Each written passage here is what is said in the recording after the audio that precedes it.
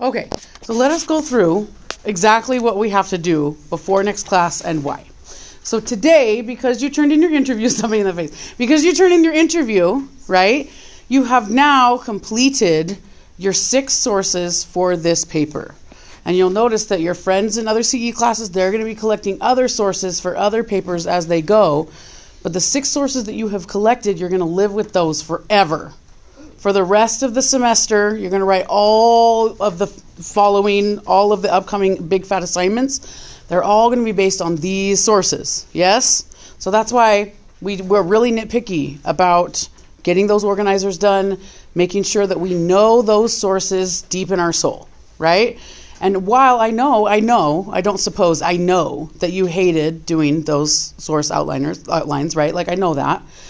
You will start to understand the benefit of truly knowing your source. And I know, because I lived this life, right, that most of the writing that you've done for school has been largely minimum 40% BS every time you've written anything for any class. That's true, right? Here's what I want for you to understand and feel is how it feels to write a paper that's 100% not BS, right? You know your sources, you know how your sources interact. You are the one who decided how to organize said sources, and you know exactly the beginning to end what your paper is going to look like. And in that way, you're going to produce something that's not BS. It might be boring, but it won't be BS, right? So just to feel your muscle memory of writing a paper that you understand the sources, you've done the work, you've done the homework, you've done the legwork for it, and watch how easily an 8-page paper comes together, right? But what's really important to realize is that you're not done. So what we've done is we've looked at each of the sources specifically, and that's great, but that's like junior high stuff, right? What we're going to do now is the basis of this course. English 1010 is all about synthesizing source information. Synthesizing just means taking it all separately and bringing it all together in a cohesive and insightful way, right? Taking a look at how all of those sources interact ideologically, right? So that's what this paper, that's what you're writing now. So now you've done the junior high stuff, just select the sources, outline the sources, and now you're going to do the college level thinking type of stuff that this course was designed for, right? Where you're going to take all those sources and bring them together in a way that provides a higher level academic picture of your topic. So far, so good? Okay. So a lot of you might ask, well, we did all the outlines. Why do we still have to do an outline? Right? So, but those outlines were for your paper, and now you're doing a big fat mama outline for your whole paper, right? And how those sources fit together. I'm going to tell you mistake number 1 that people make with this paper is that you've been asked to answer a question and then defend your answer to that question with basically every writing prompt you've ever had in your whole entire life, right? Here's a question, you answer the question and then tell me why that's the answer to the question, right? The problem is this is not that paper. This is not that paper. So if you look at the top of this outline, everyone look at the top, the first thing it's going to ask you to do is take your thesis and make it guide your whole entire paper. The problem is, in your mind, so far you've been taught that a thesis statement is where you make a claim. You take a side. You make a statement. So in your mind, you might still be thinking, my thesis statement is where I say college is good, college is bad. AI is good, AI is bad, right? You don't get to have an opinion, right? The reason is, number 1, because you're in a 1010 class and you're not an expert on anything yet. But bigger reason, the type of paper that we're writing is not an opinion paper, right? You can talk about the opinions of the people that wrote the sources, but your opinion is nowhere to be seen, right? The literal definition of a literature review is that you take all different sources on the same topic and use those sources to explore a whole comprehensive, nuanced understanding of that topic. No sides can be taken, right? So if you find yourself writing a thesis about whether or not your topic is good or bad, or a yes or a no to that question, you have started out wrong and the whole paper is going to be wrong. So far, so good? So a thesis for this paper sounds something like, there is a debate on this topic. There is an argument on this topic, right?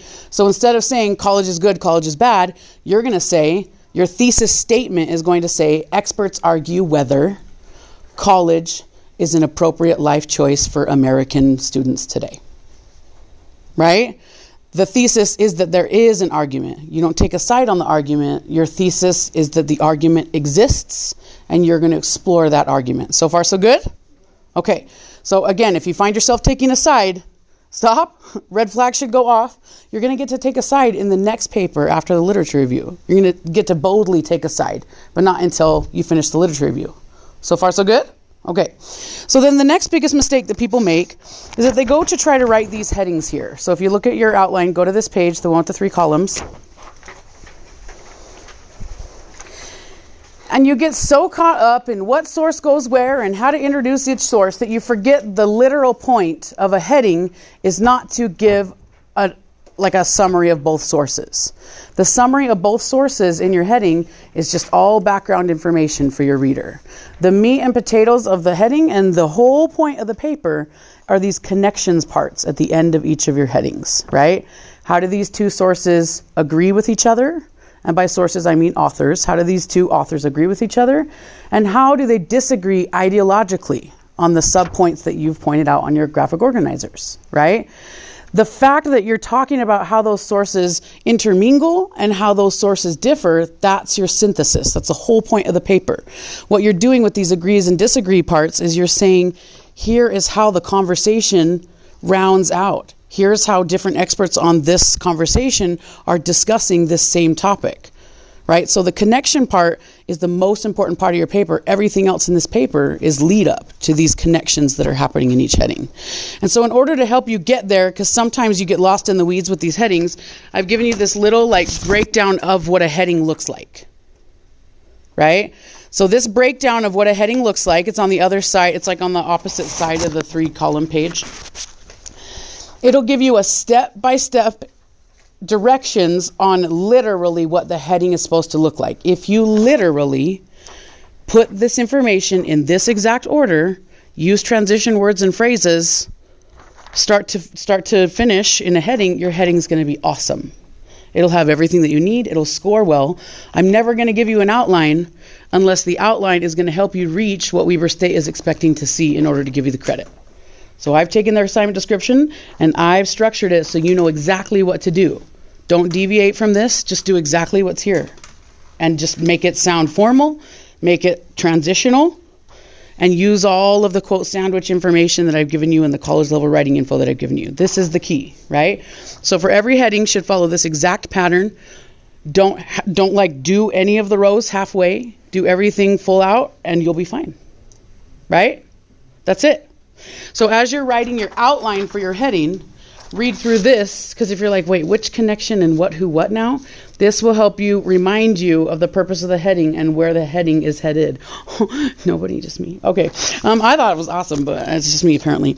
So this little outline, right, can become problematic. I'm going to help you understand where the problems lie, and I'm going to help you try to avoid the problems that you might encounter before you even write this outline. Right? So put that on hold. But this outline, all 3 pages, need to be fully completed and brought into class with you next time. If you write it by hand, you can just bring it in handwritten, as long as it's readable.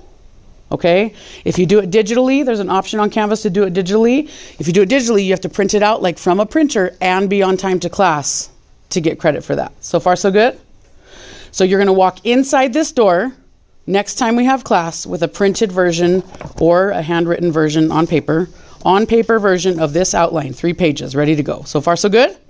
But that's not all you're going to walk into class with.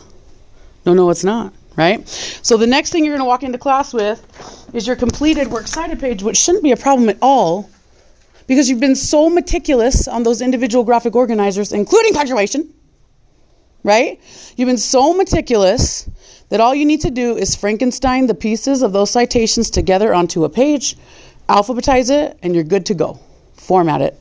Double space, remove the extra space between paragraphs, hanging indent, all that good stuff, right? You've already done your Works Cited page. You literally just need to Frankenstein it together and format it. So far, so good? Here's the thing. This is a grading rubric for your Works Cited page. We're not peer reviewing your Works Cited page in class next time. We are peer grading your Works Cited page in class next time, and there are no redos. Why would I say that? Anybody? Just to be mean? I let you redo most things in this class. Why are there no redos for this? Because we already peer reviewed it. That. Beautiful. Yes, but also, you've already peer reviewed it, and we've already gone through the information of how to structure this. You've already learned it. All you need to do now, the ball is totally in your court, and you need to just execute what you've already learned. Or utilize the resources that have already been made available to you. Don't think I don't know that some of you haven't even touched that MLA module in Canvas. Don't think I don't know about you, right? So, it shows me like page views and who views what and for how long, right? I see you guys. So, no, you're actually doing great. I was making it sound worse than it is. But this is the rubric that we will use to grade your Works Cited page. There's no surprises. Not trying to gotcha, right? If you look at this rubric, right, and then you just look at the rubric and make sure that the Works Cited page follows this rubric, then you're getting 100% on the rubric. Right? No, see again, there's no redos, but also no surprises. Do we understand this? Everything you need to know about the Works Cited page is either Googleable or it's in the MLA 9th edition. Is that a funny word? Did I say it funny? Yeah, it rolled off the tongue that time. I do like how it happened. You're right. Okay, so also on top of your graphic organizer, your outline thing, the 3-page outline, you're also bringing a printed version of your Works Cited page into class. We are peer grading that next time, but it's not going to be that hard because you put so much time, effort, and peer review time into creating this Works Cited page that all you're going to need to do is just bloop, bloop, bloop, bloop, read the rubric, format it, print. Yeah? Both of those things also need to be submitted on Canvas before you walk into class. We have questions about what's due next time. Then the time after that, after we cover the outline, you're ready to write. Then you'll write your first heading in the very next class period after that. Halloween, we'll peer review that first heading. That's it. And then, bless you. And then the next time we'll do 3 headings, peer review it. And then the next time after that, we'll peer review the whole paper. You revise it, turn it in. We'll be done. It'd be fun. Yeah, we're going to write it, the paper. Why do you make that face? Are you surprised? I'm not surprised. Why do you make that face? I didn't. You did. They saw it with you're gaslighting me. It's fine. Okay, so we have any questions about that process? Okay, it's here. You're ready. You're ready to fly. No? Okay. Here's the problem though. No matter what I say, no matter what I do, you're still going to make mistakes on your literature review, right?